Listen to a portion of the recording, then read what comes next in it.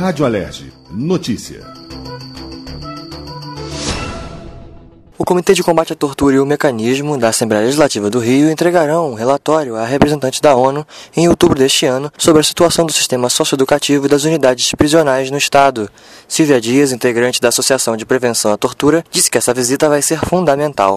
Então, com essa visita, eles vão tentar avaliar o nível de cumprimento ou implementação ou não das recomendações feitas há 4 anos atrás ao Estado. A associação é uma organização internacional de direitos humanos, com sede em Genebra, na Suíça, e atua em lugares de privação de liberdade. Nesta sexta-feira, 26 de junho, Dia Internacional de Luta contra a Tortura, o mecanismo da Alerj, junto ao comitê, lançou uma publicação com parâmetros para a prevenção e combate à tortura. No livreto, constam instruções e a legislação referente à temática. Para o coordenador do comitê, Fábio Simas, é muito importante que o parlamento defenda essa bandeira, tendo em vista os casos de violação de direitos humanos alastrados pelo Rio. Durante a reunião, foi dito que o problema é maior. Não se trata de culpar agentes socioeducativos que descumprem com seu papel, mas de reivindicar uma mudança estrutural no sistema. A superlotação das unidades e a falta de agentes socioeducativos são fatores que contribuem para as agressões, segundo a integrante do mecanismo, Vera Lúcia. A própria superlotação já é uma tortura, porque é um local onde cabem 4 jovens e colocam 12.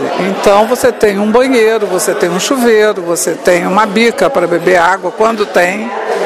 E esse próprio acúmulo de jovens, né, cheios de energia dentro de um lugar onde não tem atividade quase nenhuma, né, lugares com vazamentos, lugares com umidade, com pouca iluminação. Isso só gera os problemas que tem gerado. O Estado do Rio foi precursor no combate à tortura no país. Em 2010, uma lei do deputado Marcelo Freixo, do PSOL, criou 2 órgãos para atuar nessa frente. O Comitê Estadual para a Prevenção e Combate à Tortura, que conta com integrantes da sociedade civil, como o Conselho Regional de Psicologia e o Instituto de Defensores dos Direitos Humanos, o IDDH, além do mecanismo, integrado por membros do Parlamento. Hoje só existem 2 estados no Brasil com um mecanismo que atue na área. A lei também instituiu que, no dia 30 de junho, comemora-se o Dia da Prevenção e Combate à Tortura no Estado. Tomás Batalha, para a Rádio Alerj.